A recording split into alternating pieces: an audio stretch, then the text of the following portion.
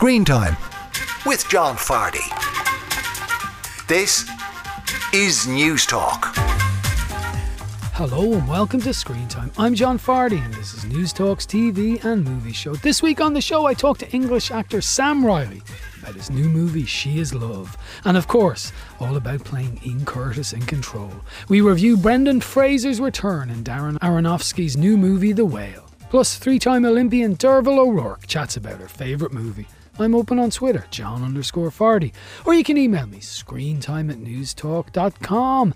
This show is available as a podcast every Friday at 5pm on newstalk.com or the Newstalk app powered by Go Loud, and it's on the radio every Saturday at 6pm on Newstalk Radio. Good bank holiday weekend to you all, the first one of the year. And I do hope you're doing well, and January's a wrap. We got through it, and here we are in spring, or Celtic spring, or is it spring? I don't know. There's different debates about that. My children are always arguing with me about the seasons. My children are generally arguing with me, but that's not for here or now. I do hope you're well. I've been telling you that a lot of people agreeing with me that Avatar was terrible. Avatar 2, The Way of Water or something it's called. And but the bite back is, or the kickback is kicking well. I got two emails saying that people had gone to see it and they actually enjoyed it, particularly with their children. So I didn't go see it with my kids. I saw it in a movie screening with lots of angry film critics like myself. So I don't know, but I appreciate you getting in touch. But I'm still very much not on the fence about Avatar. I really didn't enjoy it. But anyway, let's not talk of strangers now. In TV this week, I was watching this. Oh, hey, Paul. I'm worried about you, kid. I've been grieving here. You've been numbing. Stop. You're doing sad face. This is just face.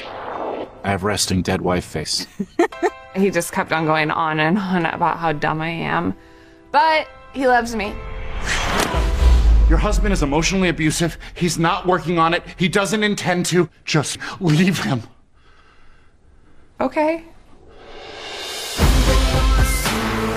I think I can help people if I get my hands a little bit dirtier. Your mom wanted you to scatter her ashes, right? We know what they should do. Don't you ever want to just shake them? Well, we don't shake them. I take that back. Run? Huh?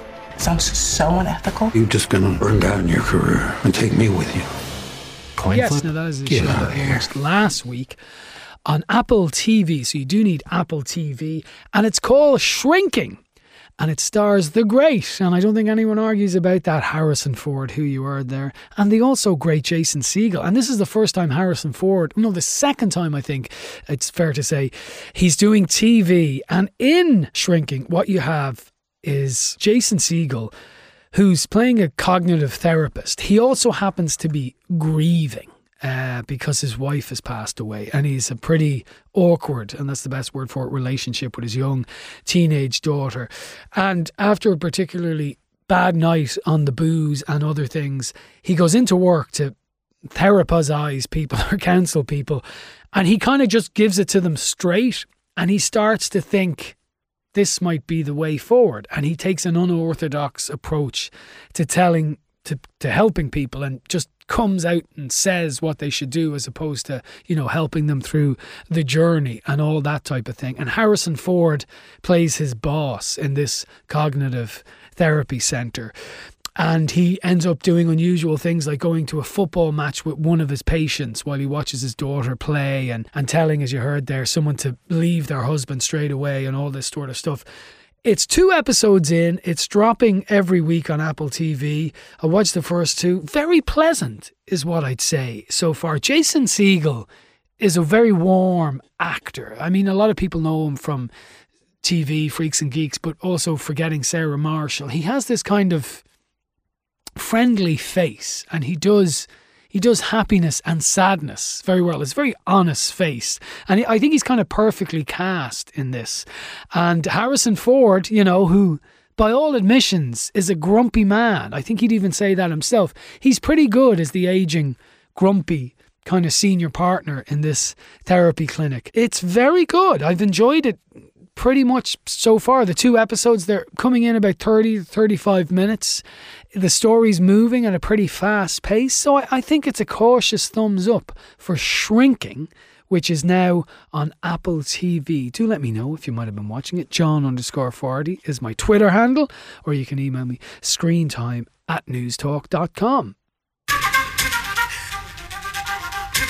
Now you're listening to Screen Time, News Talk's TV and movie show. The big cinema release of the week is The Whale, the return of Brendan Fraser, for which he's been nominated for an Oscar for Best Actor. It is from the mind of Darren Aronofsky, the famous director who gave us things like Requiem for a Dream and, of course, Black Swan. I'm delighted to be joined now by Chris Wasser, who has indeed seen it. Hi, Chris. Hey, John. How are you doing? Good. Now, much is being made of this movie because of Brendan Fraser's huge size, albeit thanks to a fat suit. So people have heard about this, but just tell people what exactly is going on in this. Yeah, you're right. Actually, the conversation around The Whale has been going on so long, but not a lot of it has had anything to do with the plot, but more about, this being the big Brendan Fraser comeback vehicle, or this being a new film from Darren Aronofsky. But it's actually based on a play which has been around for years by Samuel D. Hunter, and Hunter actually adapts his text here, and it tells the story of a chap named Charlie, portrayed by Brendan Fraser, who, let's be honest, he's in a bad way. He weighs an almost impossible 42 stone. Morbidly obese. He is essentially imprisoned in his own body, and as a result hasn't left the house in years, hasn't left his apartment in years, and that's where the story is set, entirely. We begin and end in this apartment, which I don't think is too much of a spoiler to say. Yeah. And he can barely remove himself from his couch without the help of his best friend, his only friend, and also his carer, Liz, played by Hong Chow. And they both know, given the events of the last few weeks, where his heart is kind of where a series of heart attacks have taken place, that congestive heart failure has begun, and that there's no might about it, he will die soon. And he starts talking about, kind of getting his affairs in order. I mean, his carer says, you need to go to a hospital, you need to see a doctor, but he doesn't want to. A, because he doesn't want people to see him the way that he is, and B, because he says he has no health insurance. So instead, he has kind of accepted his fate, and before he dies, wants to, fix some wrongs in his life. Because you might be asking yourself, what happened to him? Well, his partner died, and he turned to food for comfort, but that comfort then turned to abuse, and nobody was around in his grief to notice that, things were getting out of hand, that he was putting on too much weight. And by the time someone could have done something about it, it was almost too late. And he also tried to see his daughter. He had a wife, he had a daughter, and he tried to keep in touch with his daughter over the years, but he actually left his wife, portrayed later in the film by Samantha Morton. He left her for a man. He left her for one of his students. He teaches English, which we'll come back to, and she never got over that, and as a result of her anger and her frustration there, she never let him see his daughter. So before he dies, he wants to reconnect with his daughter, played by Sadie Sink, who viewers will know from Stranger Things. Yes. And her arrival in Charlie's life also coincides with the arrival of a Christian missionary. So you can probably guess how that's going. We have a Christian missionary basically just knocking on doors, and he knocks on Charlie's door one day. So we have the missionary, we have the teenage daughter, the carer, Charlie, away we go. And we should say then he's teaching his students via Zoom or Teams or whatever, and he's a blacked out screen so they won't see him. So this is very much his life now, in the shadows, literally. Yeah, that's right. He's an English professor, and he's a bit of an academic, and he used to teach in real life, as it were, but over the last while, because he hasn't been leaving the house and because he doesn't want people to see him the way that he is ashamed of himself, and he seems to be the only one who's ashamed of what he's become. He's turned off his webcam. So we actually begin. And I mean, this might be actually one of the few clever touches in the film, given the events of the last few years. We begin on a Zoom screen where students, we're panning out, and students are kind of, trying to message one another, not knowing that, the teacher, Charlie, can see them. And they're saying, why doesn't he turn on his webcam? And the excuse that he gives them is that his webcam is broken. But then we see Charlie in the apartment, and we realize he just doesn't want anyone to see him. They call it a fat suit. I'm not sure if that's what it says in lots of reviews. I'm not sure if that's allowed to say that anymore in the world we live in. But for listeners, Fraser didn't put on, a la Robert De Niro in Raging Bull, 60 pounds or anything. This is very much prosthetic. Yeah, I'd heard maybe that he had put on a little bit of weight for the role. I'm not entirely sure if it was for this role or for something else.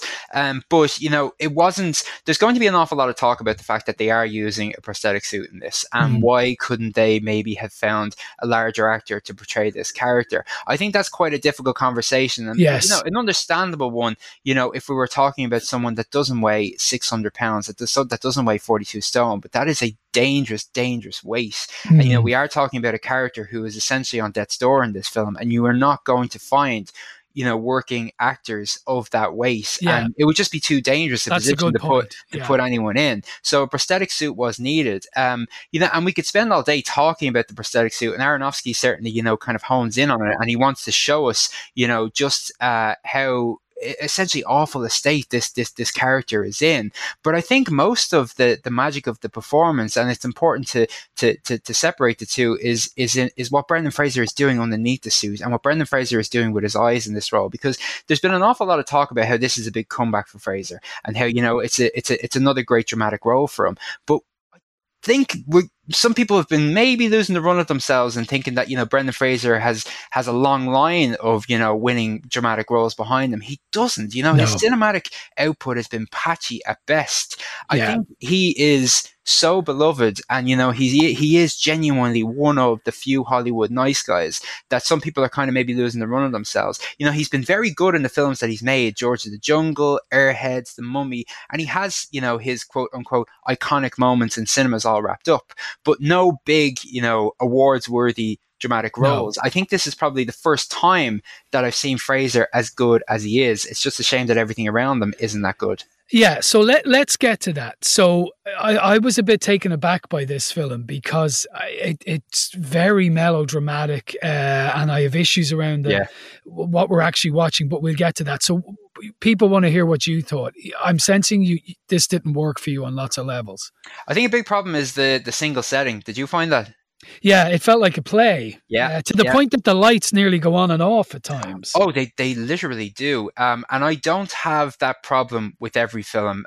You know, I remember awarding a very generous 5 stars to Denzel Washington's Fences, despite the fact that, you know, most of that film takes place in the one house and it's very shouty, whatever. But a little bit of effort. Rainey's Black Bottom had a touch of that, and I love that. But exactly, yeah. But a little bit of effort, a lot of effort actually went into, you know, the characterization and in making, you know, those films look and sound cinematic. There's a big problem here that Aronofsky and the performers, they seem to think that they're performing in and directing a play. And I think Aronofsky, it might have been intentional, but he's directing this like a very creaky, unimaginative, sort of dull Broadway melodrama. And you're right, the lights do, you know, go down, and they come up to let us know when a scene is ending, when a scene is beginning. You have, you know, the supporting players, despite the fact that they're standing within 4 feet of one another, they're shouting at one another all the time. Yeah. You know, you also announcing that they're here, like on a stage nearly. Yeah. It's just that a knock at the door, and then a character walks in. I mean, this is not... Perchance, who called at the door? It's not a farce we're watching, you know, it's supposed to be. And I say that because... There is effort at time made to kind of let us know that this is a real world setting. But when you have performers acting as though they're on a stage, we're not in the real world anymore. And you also have this weird thing, and the Christian missionary Ty Simpkins Thomas character and Hong Chow and Samantha Morton, they do this an awful lot. They're essentially kind of walking towards the camera, walking towards the audience, let's say if they're on a stage, during these big moments where they have to tackle some big emotional outburst. We're not on a stage. And that just it gets very annoying after a while, John. Yeah, no, it does. Absolutely. Now, I don't know what you felt, but there was a fine line for me at times of, am I watching, you know, a great work by Darren Aronofsky, who gave us, you know, things like Requiem for a Dream, or is this very close to one of those god-awful shows like My £400 Life? I don't know how you felt about it, but at times it felt like it was just as... It had the same vibe like that to me, that it was almost this, you know, cameras on this guy who's, you know, far too overweight, and it's not making a mockery of him, but it had a feeling of one of those shows, of an exploitation thing. Yeah, it's not making a mockery of the character, but I think the big problem is that it doesn't really know what to say about the character. It hasn't, at no point during the film does anybody say anything of interest or anything intelligent about Charlie's situation. It's almost as though it's saying, you know, the whale aspect, and the whale refers to, you know, there's kind of a double meaning there. There's an awful lot in there about, you know, how one of Charlie, as an English academic, one of his favorite essays was an essay based on Moby Dick. Yeah. So there's an awful lot of double, triple, quadruple meanings going on in that title. But it doesn't have anything interesting to say about his situation. It's just, here's Charlie. He is a man who lost himself to grief. He is a man who now weighs what he weighs, and he's going to die. That's the end of the weight conversation. Yeah. And because maybe I suspect that, I don't know, at some point along the way, Darren Aronofsky, who is no stranger when it comes to, shocking audiences or provoking them, I suspect that he knew that there's nothing really interesting to say here, so I'm going to double down on these grim, repetitive images of Charlie gorging himself. As though he keeps repeating, look how fat this person is, look at what he's done to himself. And after a while you think, I get it, but I think we need the characters to give us more in terms of their dialogue, in terms of who they are, in terms of, what they have to say about themselves and other people. And the only things they really have to say about each other, they're kind of mean. Everyone, I had an awful time, rooting for the characters in this film. I found the daughter, although Sadie Sink, performs her well at times, just a bad egg.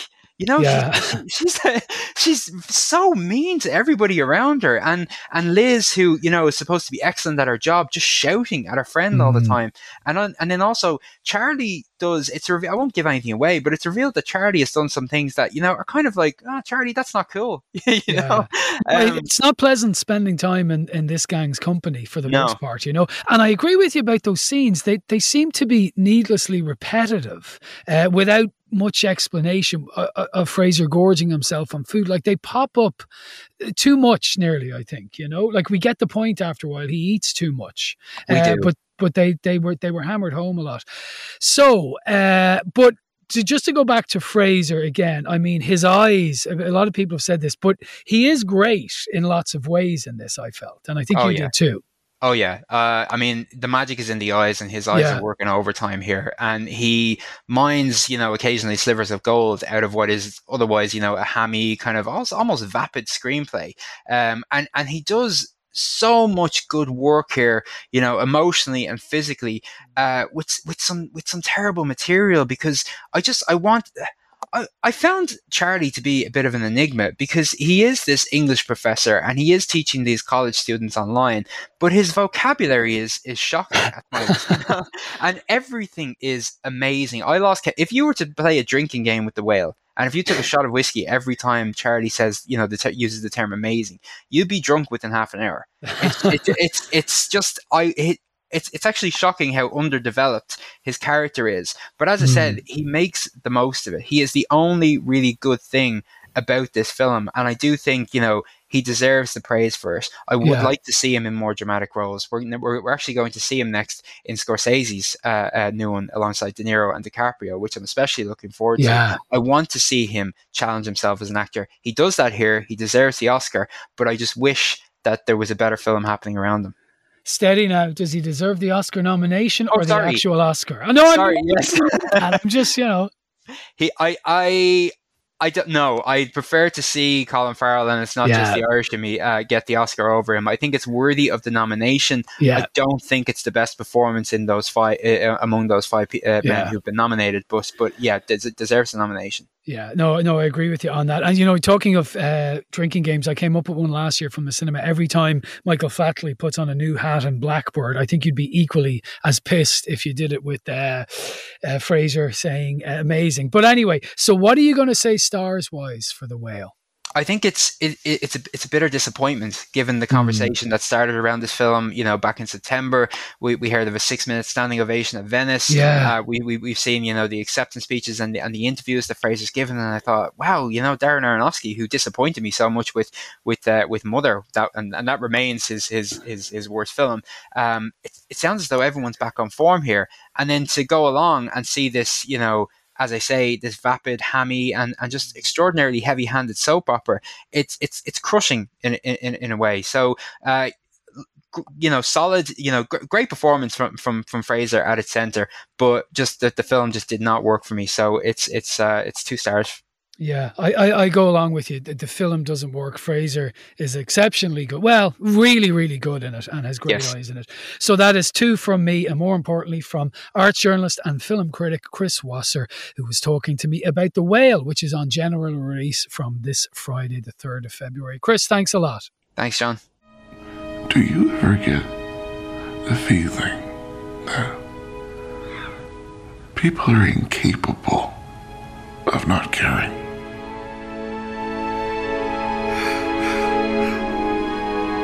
People are amazing.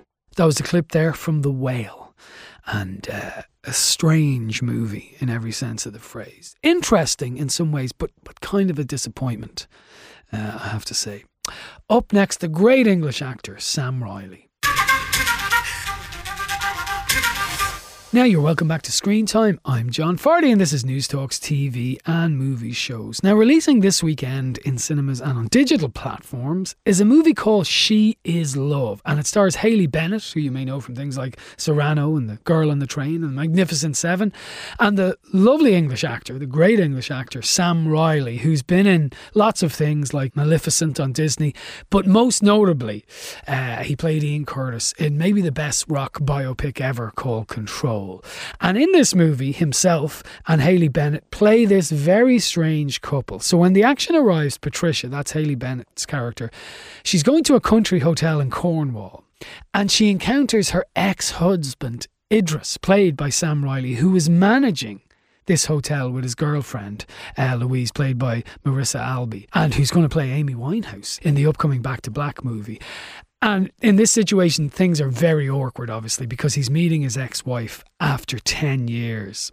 And they begin a conversation that lasts the weekend. And it involves them, I won't say what it involves them in terms of their relationship, but it involves them talking long and hard, late into the night, also drinking copious amounts of alcohol, at which Idris's girlfriend isn't too pleased. Now, a lot of it was improvised. It's directed by a filmmaker called Jamie Adams. He gave us a movie called Black Mountain Poets, which a lot of people saw and liked. And he goes in for a lot of improvisation and things like that. So this is an unusual movie taking place largely in one place in this country house hotel in Cornwall with a couple coming together and falling apart. Two different couples. So it's an intriguing movie. As I say, it stars Hayley Bennett and Sam Riley, the great Sam Riley, who I've spoken to before on this show. Last time was for Rebecca, the new version of the Hitchcock movie, and of course the Daphne du Maurier book all those years ago, Rebecca. He played the kind of bounder in that, and that was a few years ago. He's done many things since, but his crowning achievement before and since has been Control, where he played Ian Curtis. So I spoke to him about that, and of course his role in this movie, She Is Love. So Sam, this is a very unusual movie. I'm wondering, did you kind of get the script, what was in the script, and go, this is unusual, me and a former wife in a big house in Cornwall? I imagine you don't get this type of stuff often, and you were quite intrigued when it came across your desk. I was, and it wasn't even a script, John. It was what Jamie Adams, the director, calls a scriptment.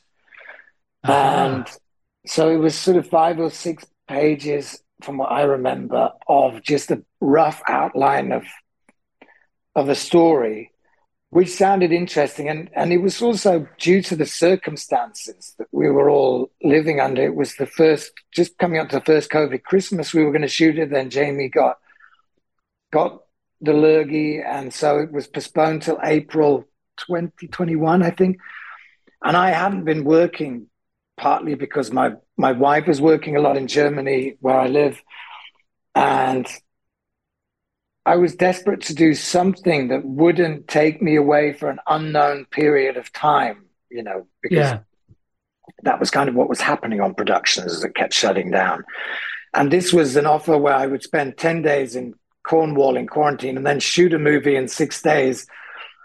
And I thought, well, what have I got to lose? No one will ever see it. And and I just really, I knew Hayley Bennett from Swallow, which was amazing, and I'd watched Industry and knew Marisa was brilliant. So, and I'd watched one of Jamie's films, and I thought, well, I've got nothing to lose. I don't know what's going to happen, which only then gave me the fear. About a week before going, I suddenly thought, what the hell have I said I'm going to do here? I'm going to have to mind myself, actually. It's a weird version of me that filled me with horror. So you get this scriptment. So like a huge amount of this is improvised then. It's literally you're given scene setting and then you have to go and, as you say, mine yourself for what you want to say to this person standing and lying opposite you. Yes, with Jamie sort of throwing in stuff from off the camera and then never knowing what Hayley would actually say, because Hayley had her own sort of, took it in a completely different direction, I think, than what Jamie was expecting. Right. And in a brilliant way, then sort of made what I think, whatever he thought he was going to make, he had to sort of forget about to some extent. And then we went off on a tangent and he would throw in stuff and the camera was rolling for, we were doing takes that were 2 hours long and then going back and doing it again on the other person because there was only one camera. So it was, you'd forget what you'd done. And the camera, as you know, with films, normally when it's a script, you just do the same scene over and over again all day. The camera rolls for maybe 2 or 3 hours a day. It was rolling for 6 or 7 hours a day on this. And wow. You really had to give in, surrender to all control, forget about any sort of vanity, get ready to be humiliated, embarrassed, and just go with the flow. Yeah, basically. It sounds a bit like, I don't know, primal therapy or scream or Gestalt therapy or something like that. Where you're just almost put in a room. Yeah.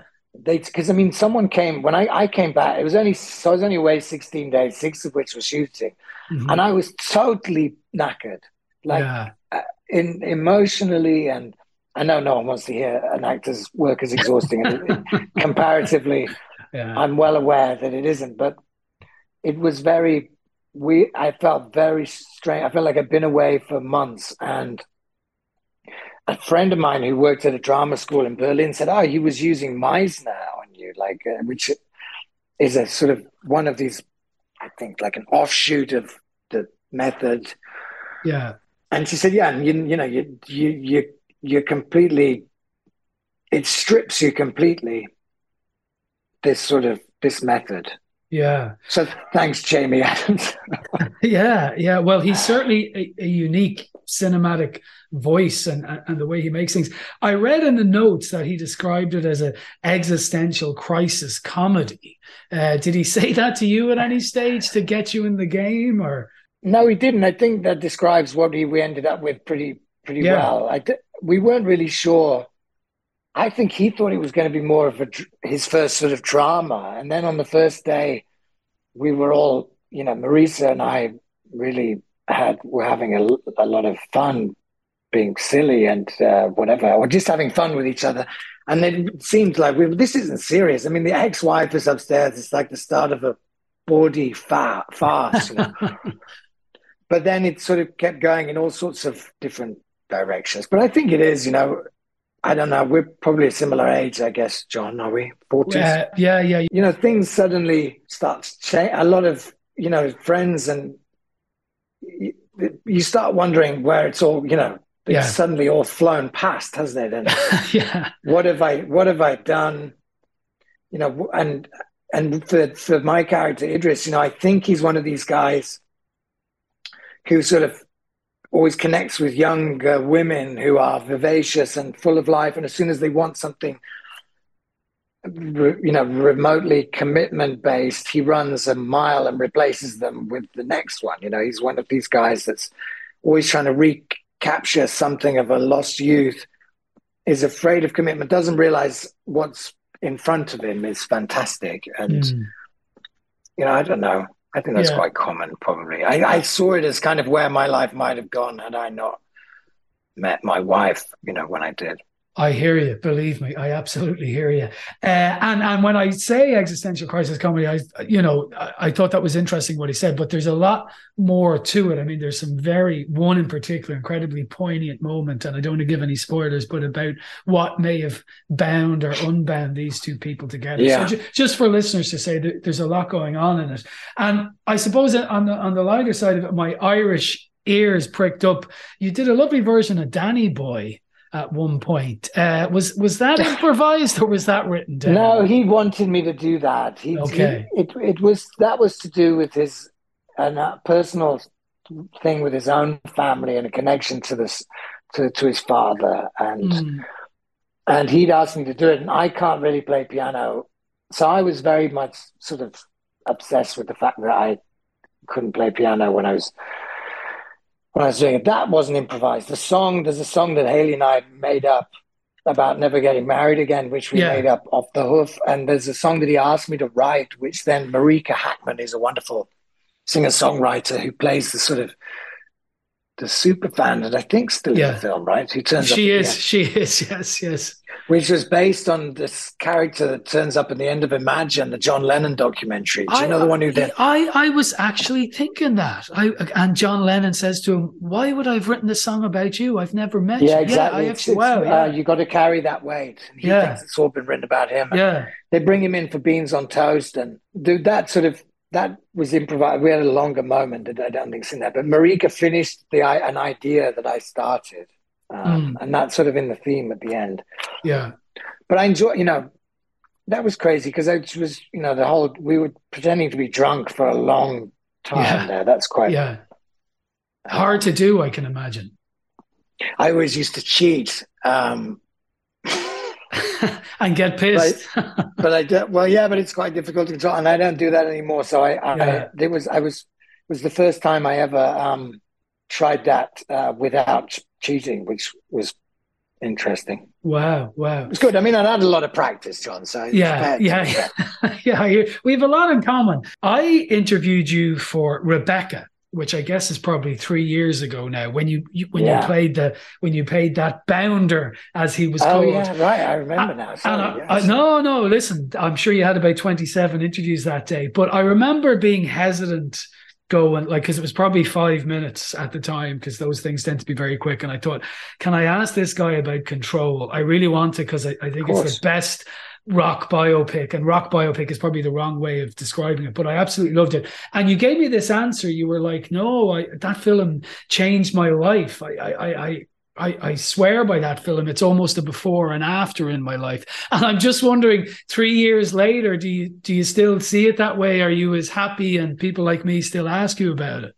Yeah, really, I am. Honestly, I am. I don't, one thing, I probably said this the last time, so forgive me if I'm repeating myself. I remember when we were on the rooftop of this hotel in Cannes, and I'd been given a tuxedo by some, incredibly expensive designer, and my wife and my girlfriend, then my now wife, we were looking over the side of the hotel, and they were queuing round the block to get in. And my wife, who'd been in the business for a lot longer than I had, said, this never happens. Try and remember everything that's going to happen this next year, because this is, this doesn't happen to people. Some great actors go through a whole career never having that sort of moment. Yeah. And it's been, the 15 years since, I've only proved my wife right. So, it's the only time I've ever won a prize or anything. I mean, I'm being flippant, but it really, it did change. As you said, it did change my life completely. But, every job that I've got since, weirdly, I'd met Jamie Adams, the director of this, when I was a musician, just before my band got dropped. He booked us in Cardiff in 2002 or something. And that was one, we met each other in my previous life, and then again in this other one that the film, The Control, gave me. And it's still really, it's a beautiful film, and it's my biggest luck. Well, it's nice to hear you've no angst about it. I'm sure there's more awards ahead. Listen, final thing, we got more than 5 minutes. we got more than 5 minutes this time, but I don't want to take the mickey either. But the last thing, funny, your character, Idris, the unusually named Idris, here's a name drop for you. I interviewed Idris Elba last year. And there are certain actors, you know them by certain things. And I was saying to him about, as soon as he popped up on screen, I was like, Jesus, you look just like yourself. And I know that's a strange thing to say, but I was thinking about you. The thing that I always think about you is your voice. You have an incredibly distinctive voice, and I could almost hear you before I could see you when I was watching this movie. Has that been? Have you been aware of that throughout your acting career? That your voice, it's very distinctive, and it's probably helped you a lot. I would say. Now, you know a lot more about it than I do, but has that been a big plus for you, or is it something you think about as an actor? It's something that I wasn't. I didn't, because I tried to change. I tried to hide it in Control because it wasn't like Ian spoke. Yeah.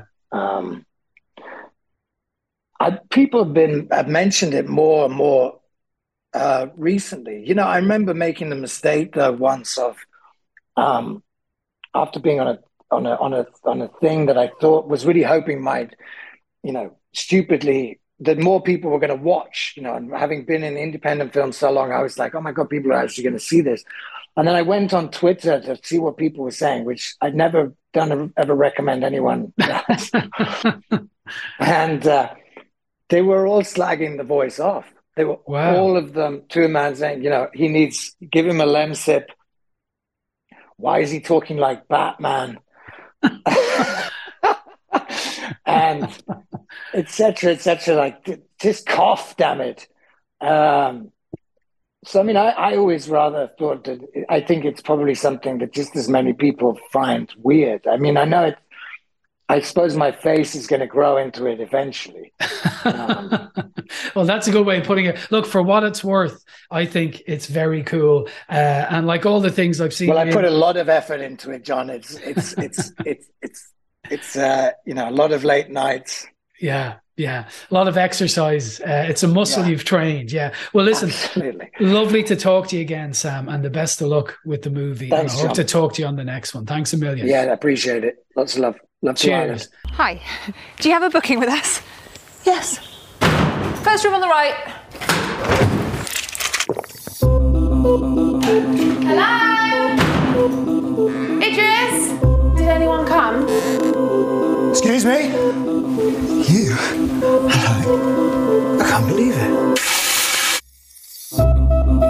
My ex-wife is upstairs. Patricia, this is Louise. Hi.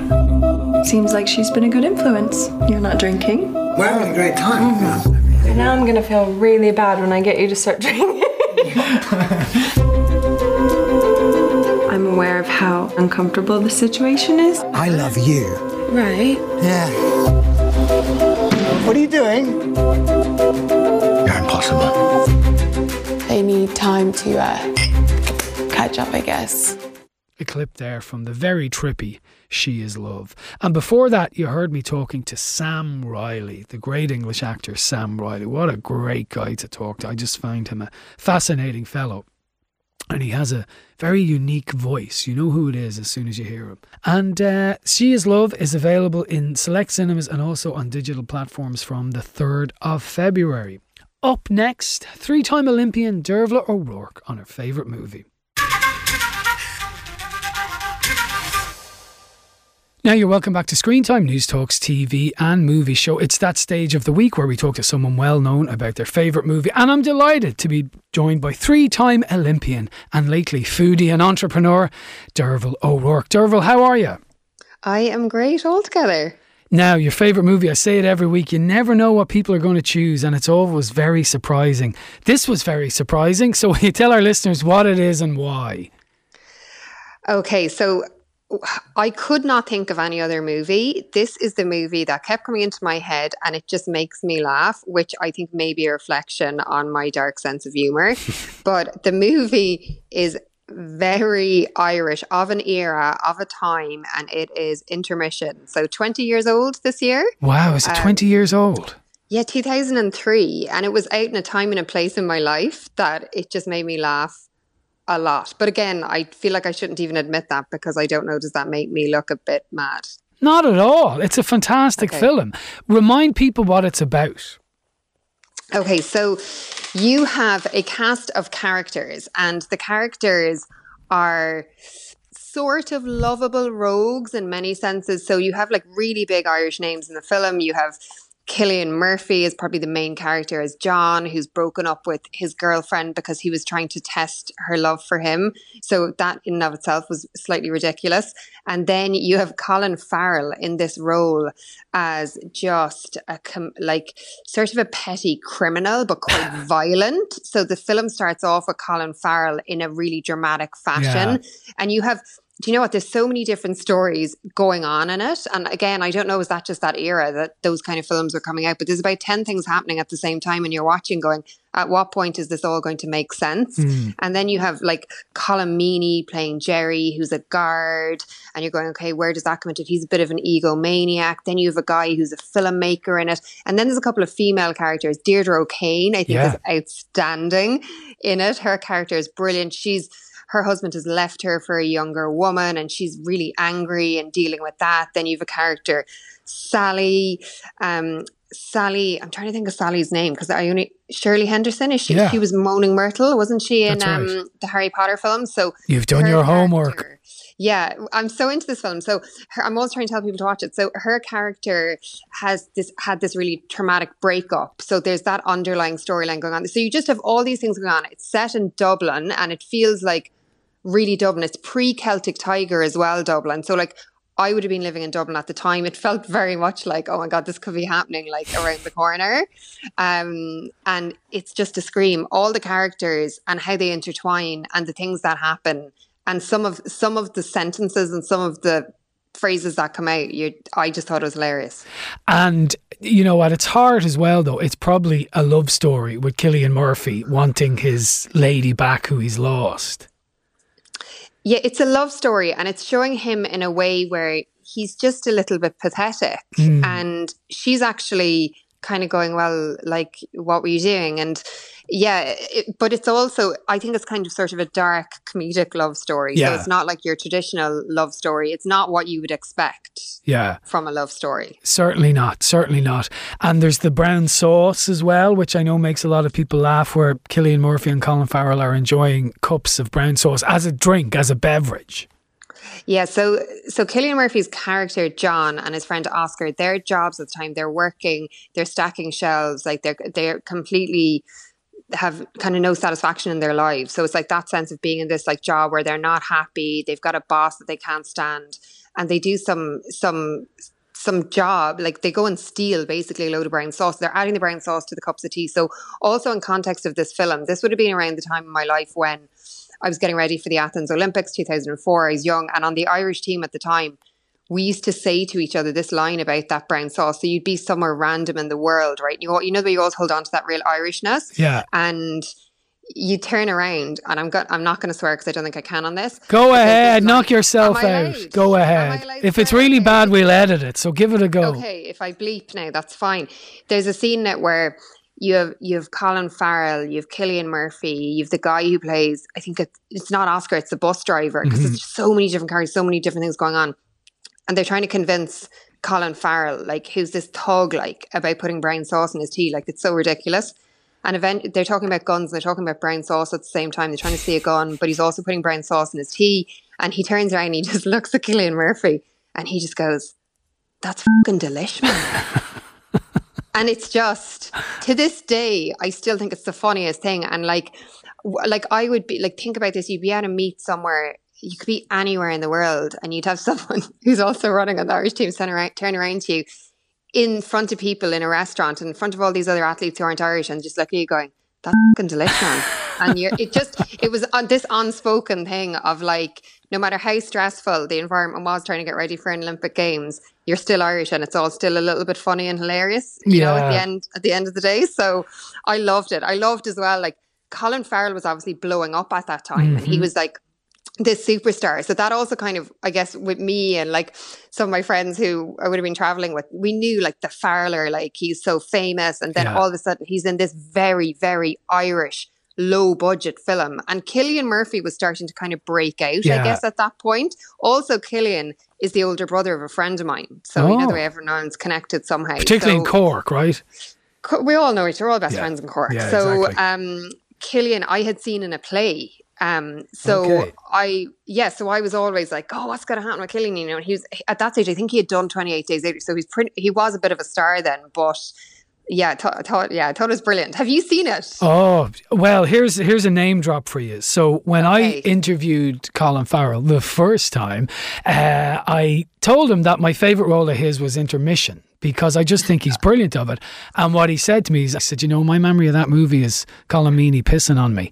So that's his takeaway from it. But I agree with you. It is a great movie, and it's not trying to be Irish in any kind of reflecting, you know, what Ireland is or any of that stuff. It's just a great story told in a brilliantly Irish way. But what I like about you explaining is it clearly is your favourite movie, because in this slot, when people are quoting lines like that and taking it into their life, that's the magic of a movie. It stays with you, and you took it to Athens and the glory days. So it clearly is your favourite movie.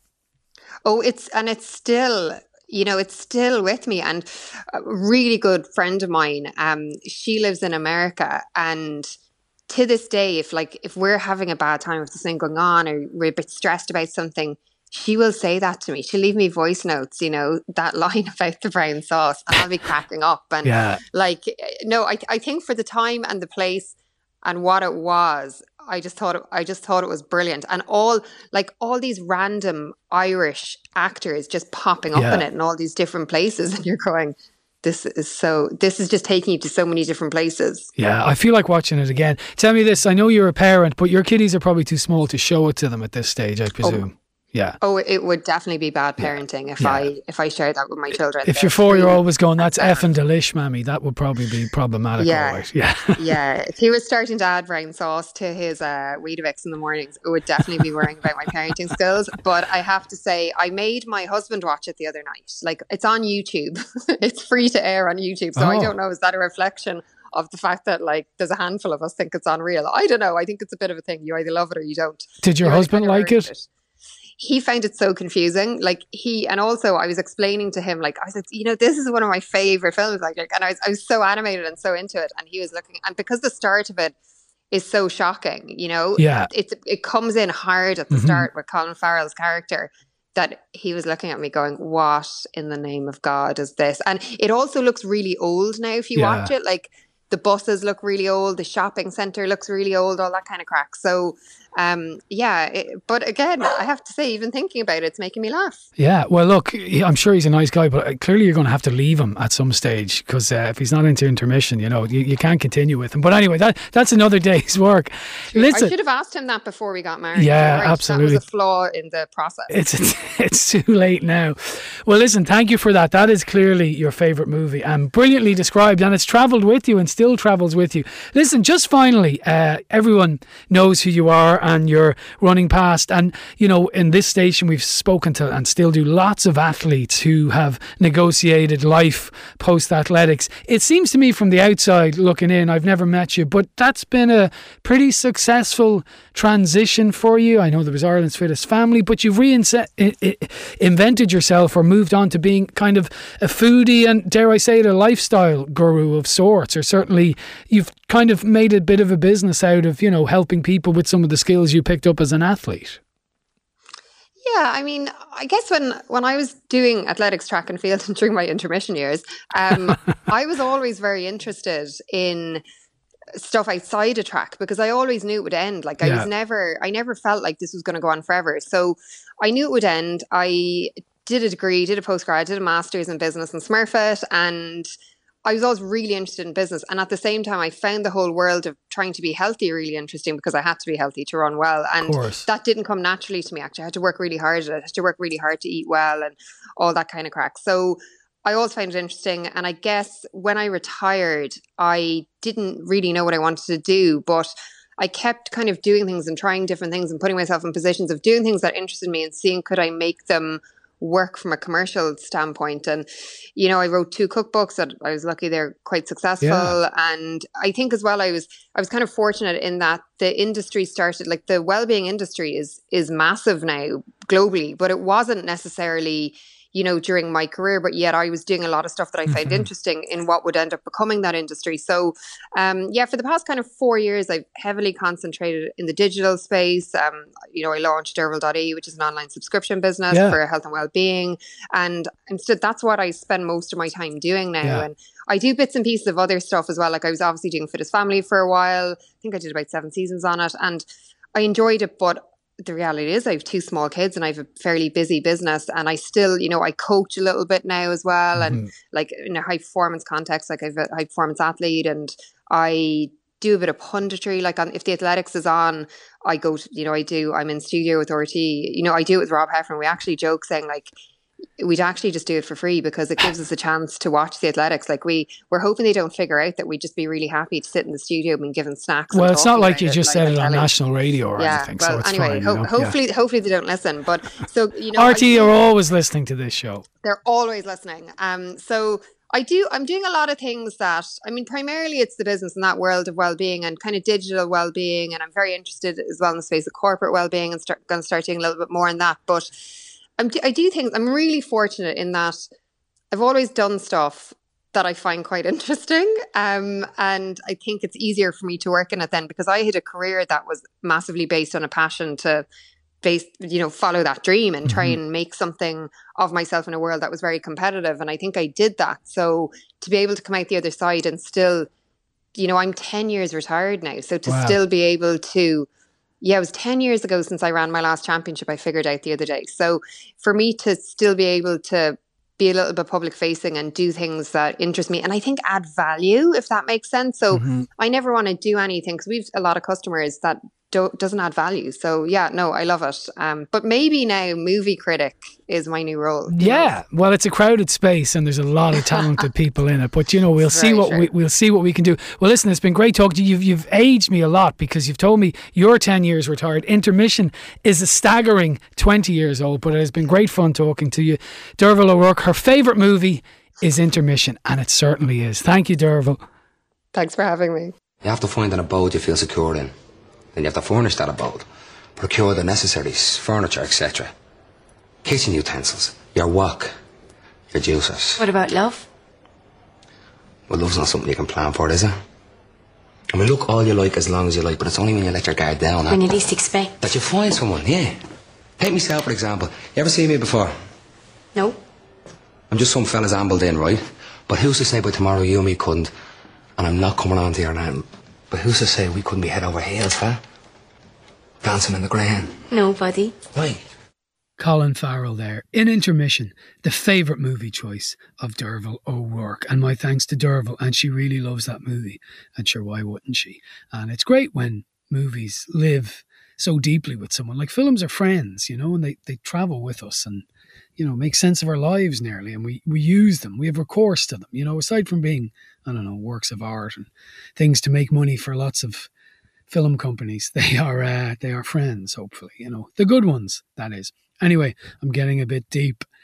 That is it for this week. My thanks to Anne-Marie Kane, who helped out on the show this week, as she does every week. I also want to thank a young TY student named Andrew Rossbotham, who was with me all week long and did a great job helping me out here in News Talk. And my thanks to him as well. Just remind you, this show is available as a podcast every Friday at 5 p.m. on newstalk.com or the News Talk app powered by Go Loud. And it is on the radio every Saturday at 6 p.m. here on News Talk. Enjoy the remainder of your long bank holiday weekend and have a safe week ahead, and I'll talk to you next week.